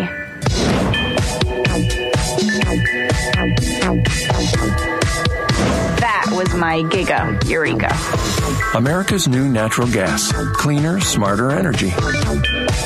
And soon to be really expensive. Yeah, that's our theory. Yeah. Soon to be extremely But she doesn't know expensive. What a gigawatt is, which is not, it's just it's insulting. This is insulting. I got a 19-year-old kid. Yeah. She's not like this. She's not stupid. Yeah, no, this you girl's got a 15-year-old. She's not stupid. That's not how they actually tell. Like, what's a gigawatt? Well, yeah. There you go. That's right. That's exactly what our. You know what? I thought first that our schools weren't teaching kids anything, but I was wrong. They are teaching our kids exactly the values they need. How to cheat. Cheat on your test. If you don't cheat on your test, your teacher will help you cheat. Because that's all you need in this life. You just need to cheat and be part of a scam. Yeah, he's right. Yeah, that's what we're all doing. We're actually teaching our kids the right thing. You have some skills. You need to know how to cheat. Ugh. That's pretty insulting, that ad. Yeah, I thought you'd get a kick out of it. Yeah. So I also had I found a new meme that's cropping up everywhere. Oh, boy. There's more? We haven't had enough? I know these things are ridiculous. The latest one is Teddy Roosevelt. They keep making reference to Teddy Roosevelt. There's a new book out on Teddy Roosevelt. Everybody, all the economic books are coming out. They're talking about Teddy Roosevelt, specifically about the fact that he formed the Progressive Party, which was also known as the Bull Moose. Oh, wait a minute. Wasn't Teddy Roosevelt the guy who almost got kicked out because of the business plot? No. He was always a legit guy, but he's one of our more famous presidents. He's the one who gave the national. He was a Republican. He started the national park system. He threw the central bankers. He attacked the banks, that's why it's cropping up because we got to use him. That's why it's cropping up. And then he ran twice, and he wanted to run a third time, and the Republicans said, we're trying to keep this third time bull crap. We don't want to do it, so they wouldn't let him run. We like the magic number. We like the magic number, Teddy, but no, we're not going to do it. He ran as an independent, split the party, and Woodrow Wilson got in, and the rest is history. But I got a bunch of these. This keeps cropping up. To play, here's a guy who wrote a book, as an MIT professor, wrote a book called 13 Judges, which tells everybody how they should fix the economy. But he brings it up. Play that. To have come into its own in recent elections. Both Barack Obama and John McCain channeled TR in 2008. In fact, I described Barack Obama in the last chapter of my book as the apotheosis of progressive democracy. I confess I'm not exactly sure what that means, but it's we can talk about it. But it seemed to make sense. Okay, so I spotted the meme TR. Yeah. By the way, this guy wasn't the professor. This is another guy. What is apotheosis? I don't know. I never bothered to look it up because apparently it doesn't mean that much to him. Why should I care? Refers to the exaltation of a subject to divine level. The term has meanings in theology, where it refers to a belief, and in art, where it refers to a genre. Huh? Yeah, I don't think the sentence makes sense. No. I mean, how is Obama the apotheosis of Roosevelt? I'm not getting it. Okay, whatever. Play TR Spot 1. There's another guy. Okay. Constitutional system. In particular, each candidate tried to grapple with the challenge of the trusts, with the emergence of corporations, the concentration of economic power, which posed fundamental challenges to the foundations of the decentralized republic of the 19th century. Now, that the 1912 election registered and inspired fundamental changes in American politics suggests the importance of the Progressive Party. Okay, never mind. That's a wrong clip. Forget it. Try playing Roosevelt book. That's the one I just played. Oh, that's okay. That's not the guy I'm looking for. I'm looking for TR Spot 1. That's the one I'm playing now. I played Roosevelt book a minute ago, and this is TR Spot 1. Okay, play it. Sorry. Constitutional system. In particular, sounds like each candidate. Clip. What? No, hold on. Here's Roosevelt book, which I just played. To have come into its own in recent elections. All right. Both Barack. Right. Forget it. I got the wrong guy here. Never mind. Crap. Well, I get the idea. TR is the new meme, and they're using Teddy Roosevelt to push through this Wall Street reform. Yep. But you're going to hear a lot of TR references over the next few months. But just so you know, the Wall Street reform is a handover. Complete handover. Yeah. Yeah, it's a scam, like everything else. We just call it no agenda, big scam. Let me talk about vaccines for a second, just give you a quick rundown of some amazing things. Well, before you do that, you might as well play my vaccine. Yeah, you have that. I think we actually have to do this. No agenda, swine flu minute. Is that the one you meant? No, I meant the backwards cheerleader. Well, that's also a part of the swine flu thing, isn't it? Yeah. Okay. They're hard to counteract. Conspiracy theories tend to be popular, and I wish we were popular. If we were popular, then we'd be doing this full time. It's hard to undo that kind of damage. I spoke recently at a high school near here. What is this? Is this a news report? Yeah, it's a news report, and they're if you haven't noticed, and there's a couple of things that came out recently. I guess in Australia they were taking bad. Yeah, I got some of that, shooting people with that. Yeah. But it's like they're just last ditch effort to get rid of this damn vaccine, which is they're just clogging up. They bought all this stuff and they got to rationalize it. And so they're doing everything they can to, like, you know, the flu season, middle of the summer, they'll be telling us to take this thing. There were about 200 people in the audience, and I asked them how many had gotten the influenza vaccine, and about half raised their hands. Of the half that didn't raise their hands, they said they didn't get it because on YouTube they saw a Redskins cheerleader say that she had gotten the vaccine and had a so-called dystonic reaction. She's the beautiful cheerleader whose heartbreaking story is shocking the nation. This clip of Redskins cheerleader Desiree Jennings went viral on the web after a local Fox News station broke the story. Love the voice. Oh, my God, that's awesome. That's the guy. That's the voiceover guy for Frontline. No, he's got the best voice in the business right now. It sounds so like, you're fucking crazy if you believe this is real. This is really stupid. Conspiracy theorists have planted this. She reported a bizarre neurological reaction to a flu vaccine that caused her to be able only to walk backwards. Her story's been viewed and shared almost 2.5 million times. Desiree can run just fine. It's only when she stops. You see, that's where the spasms start. Now, you can walk backwards, though. The students who sat in that room were much more likely to believe something they had seen on YouTube from a Washington Redskins cheerleader than they would have believed something that they would have heard from the center. Stop it. All right, I got it. Okay, there are a couple of things here we have to note. One, why are the students so skeptical that they would believe a YouTube clip above what the experts are telling them? And really, because, you know, these people don't even know what a gigawatt is. So these stupid students need to shut up and believe us.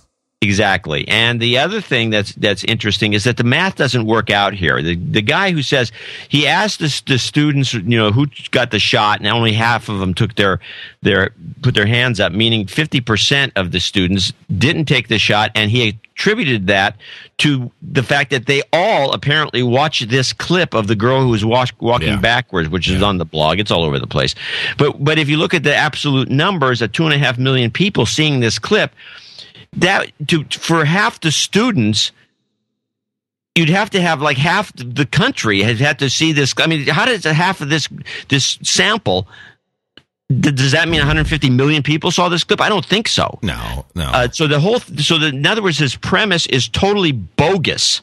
Well, the reason why this is happening is because there's another deal, another scam with the insurance and medical companies and and governments worldwide. It's a big one. It's the vaccine scam, and I have a couple more examples of that. Vaccines have now been transformed into not even something that stops a virus, but it's just a shot that will stop you from getting sick on something. And I think that's, John, why they're not propagating the swine flu vaccine anymore. If we listen to this clip as broadcast on WGN in Chicago, which was sent to us by one of our producers, they're saying you need to listen to warnings about vaccinations and take your vaccines, which, by the way, will have no copay according to the new health care bill. They will be covered 100% by the insurance companies. Here's the clip, which is really meant to scare you into taking vaccines. Meet Lisa. I had H1N1. I almost died. I remember going to the doctor, and when he measured my oxygen level in my blood, it was very low. So he had told me I needed to go straight to the emergency room. They said I was still conscious, but I don't remember. They put me in a coma, was obviously on ventilator to help me breathe. I was on dialysis for 5 weeks. All my muscle was gone. I mean, my legs were as big as my arms. It affects people in different ways, and it just happened to affect me differently. And at the time, there were a lot of cases in the ICU along with me. You know, you kind of think, I could have had a vaccine and not spent all that time in the hospital. Why take a chance? Why take a chance and not get it? Protect yourself from H1N1. It's not too late to vaccinate. For more information on the H1N1 virus, visit the website ready.illinois.gov. This message brought to you by the Illinois Department of Public Health and your local health department. Right, so it's not too late to vaccinate is the meme. And here's a couple of examples from news in the past 3 days. In Gitmo Nation East, the British National Health Service has begun bribing teenage girls between the ages of 16 and 18 to get Gardasil vaccines, now handing out shopping vouchers worth about $70. So go shop and then, just take this little vaccine. It's not a problem. Which, of course, everyone else is paying for, like $350 a pop. The best one, though, is the FDA And I love it when the FDA, which is supposed to be people who understand medicine, actually say they have approved a vaccine, the first vaccine to treat, which of course is already a conflict in definition, to treat prostate cancer or any cancer. Provenge is what it's. Provenge. It costs $93,000. But it will prolong your life if you have prostate cancer. It can give you about 4 extra months to live. And let's face it, who wouldn't want to spend $100,000 to live 4 more months? And I love the statistics. After 3 years of testing, 32% of men given Provenge were alive, compared to 23% who were given a placebo. How does that work? It's like this never ends. But they've approved it as a vaccine. Not a vaccine, then. They're saying the vaccine treats prostate cancer. This is another one of we've changed the language again. This is all newspeak. It's ridiculous. Meanwhile, in Gitmo Nation Down Under, we've had a couple of deaths and a number of kids severely ill from the swine flu. These are the under 5 kids. They're mixing the swine flu vaccine in with the regular flu vaccine, and it's making people sick and killing them. CSL Limited, a couple of producers pointed out to me, and I did get some information on CSL. And let me see if I have the report here somewhere. It was very funny. They actually said right there on their website, we've checked, we've tested everything, and no problem whatsoever. We can continue giving it to kids under 5. Don't look over here. Nothing to see here. Ooh, look at that. Terrible. Yeah. Almost 65,000 children aged 5 and younger in Western Australia received free flu vaccination. So this is only happening in Western Australia. Made by CSL and Sanofi Aventis as part of a trial that reduced hospitalizations by 88%, they now say. You don't have to worry. Don't worry about your kid dying. Unless, of course, you listen to the clip of the girl whose legs were as big as her arms. So, it's all going to be about vaccines. And the whole vernacular, when the FDA is actually saying a vaccine treats something or a vaccine can stop you from smoking, it's not a vaccine. Doesn't make sense because vaccines create antibodies. Yeah, it's an injection. What's smoking got to do with antibodies? It's an injection is what it is. They're giving you a shot of something. Yeah, they're giving you a shot of poison. So, poison. Nice. That's what it is. I think you're right. It's poison. It's just poison, honey. Here, take a shot. Yeah. So, yes, I do have to leave shortly, but we have a couple of, I have some, because we get, people said to us, or to me mostly, you guys, you finish the show up and it's depressing. Because the show is mostly depressing. Well, then you should let me do one more before I do that. I have a couple humorous clips. Okay. Let me give you one more story, and then we'll wind it up on a happy note, John. Of course. Although I think watch donations tank. Watch them tank. Dvorak.org/NA. Please support my theory that some happy note is a good idea. We'll track this. When we end on a happy note, I guarantee you it's going to tank. Here's this is beautiful. Oh, by the way, don't forget this Wednesday, and I'm sending a mailing out reminding people is double nickels on the dime day. That's right. Once every 100 years. Is that true? Yeah. You get 5, 5, 10. That's 55, 10. Double nickels on the dime. Yeah. I want you to go to nuval.com, John. NUVAL, November Uniform Victor Alpha Lima.com. Yeah. This is something new. New and what? Give me again. Give it. New November Uniform Victor Alpha Lima Nuval, and this is being promoted by our new Gitmo guy, Secretary of Agriculture Tom Vilsack, the former current Monsanto shill. This is a new brand that we have to be on the lookout for. Nuval is a whole new system that will help you learn to eat healthy. Oh, you mean eat the toxic, the GM genetically stuff. modified food? Yep. That has built-in pesticides. So instead of spraying yourself with some poison that you kill bugs with, you actually get to eat it. A food system for dummies, says Nouvel visionary Dr. David Katz. And here's featured on BigThink.com. Yeah. Visiting a Des Moines Hy-Vee supermarket, which I'm sure is real quality. Ag Secretary Tom Vilsack talked about the need to steer consumers to better quality food and how Nouvel can help educate consumers on better food choices. I just got to play it for you. You will use Nouvel because you need to eat what we tell you. It's all genetically modified and you need to shut up, slave. Watch this thing being propagated. I don't know if they've hired Hill and Knowlton yet. But you watch the president. It's going to happen. You can already see it happening. The president's going to say, this is really good. We need kids in school need to learn. And look, I can see Cheez-It here. It's like, if you're talking about a nutrition system, Cheez-It should not be anywhere on the website. And the whole thing. We're going to track this. This is bad. This is really bad. And it's a commercial entity. Yeah. And who are the partners of the supermarkets? It's like, look at this tray of food. The tray of food looks disgusting. And it looks like something you're going to see in school. Missouri School District to grade its own food options. There it is. Starting this fall. Here it is. Starting this fall, all the district's high and middle schools will grade all foods offered in their cafeterias and vending machines using the Nouvel nutritional scoring system. Yeah, this is some. See, if we end the show right here, donations through the roof. But no. Go ahead, John. Let's wrap it up with something. All right. Well, funny. let's get a couple of things.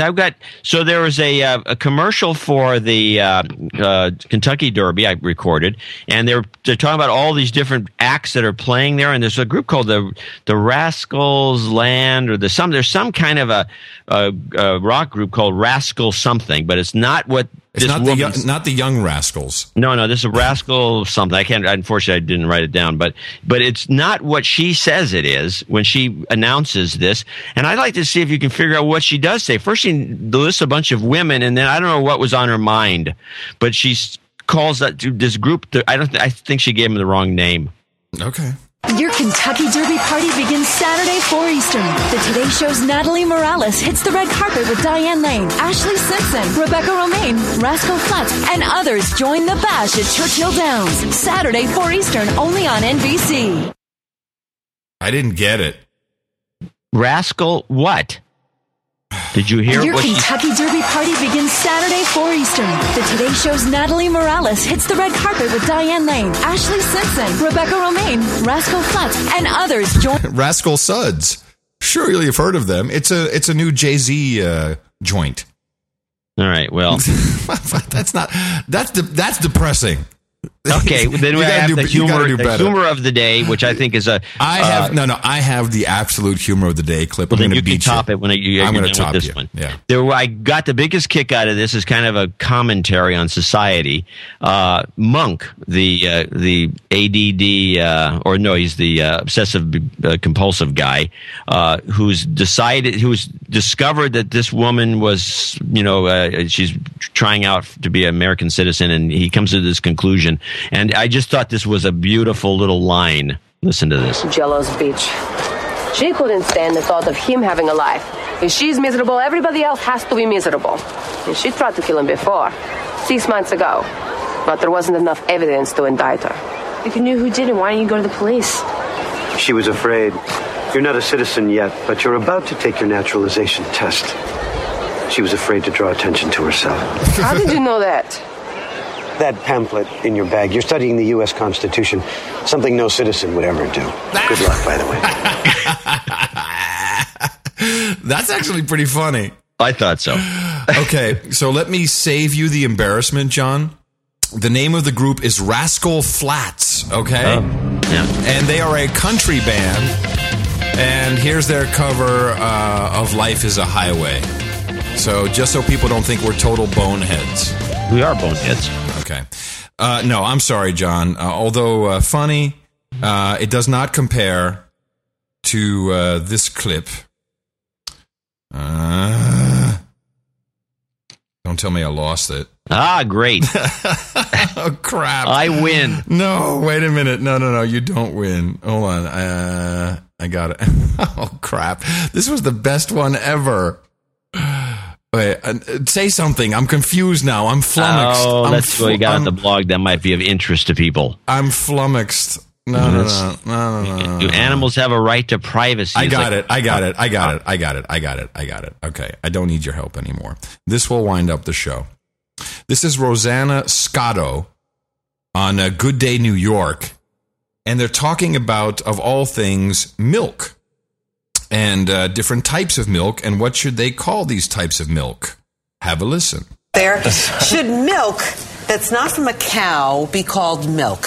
What do you think? Yeah, sure. Mother's milk is not from a cow, and we call it milk. Dr. Sumner Freak. They're talking about things like the soy milk, right? You know, the rice milk. Why not? Yeah. What else are we going to call it? Soy juice? You can't do that. Soy jism. Rosanna. There you go. Okay. I had that clip, and I thought better than to play it. You should have, because I think that's the clip of the week. It's definitely the clip of something. Soy jism. Give me a break. What's on her mind? Yeah, well, there you go. What's on our mind for playing it? You played it. Good blog post you might want to check out. Do animals have a right to privacy? Apparently some professor believes, of course he's in East Anglia, says that documentary producers are ignoring the fact that animals try to hide from humans, which implies they do not consent to being filmed. Yes, and the one thing we didn't get to, but which I'm tracking as we've passed the Arizona immigration bill, there's another little publicized bill that passed, making it illegal to intentionally create human-animal hybrids. And so apparently there's a problem in Arizona with people creating animal-human hybrids, and the kicker is 12 people voted against it. Let's find out who they are. Coming to you from the Hilltop Watchtower Crackpot Command Center in Gitmo Nation, West Southern California. Yeah, I'm Adam Curry. And from Northern Silicon Valley, where the sun is shining and the dogs are barking, I'm John C. Dvorak. We'll talk to you again on Thursday, early morning service right here on No Agenda.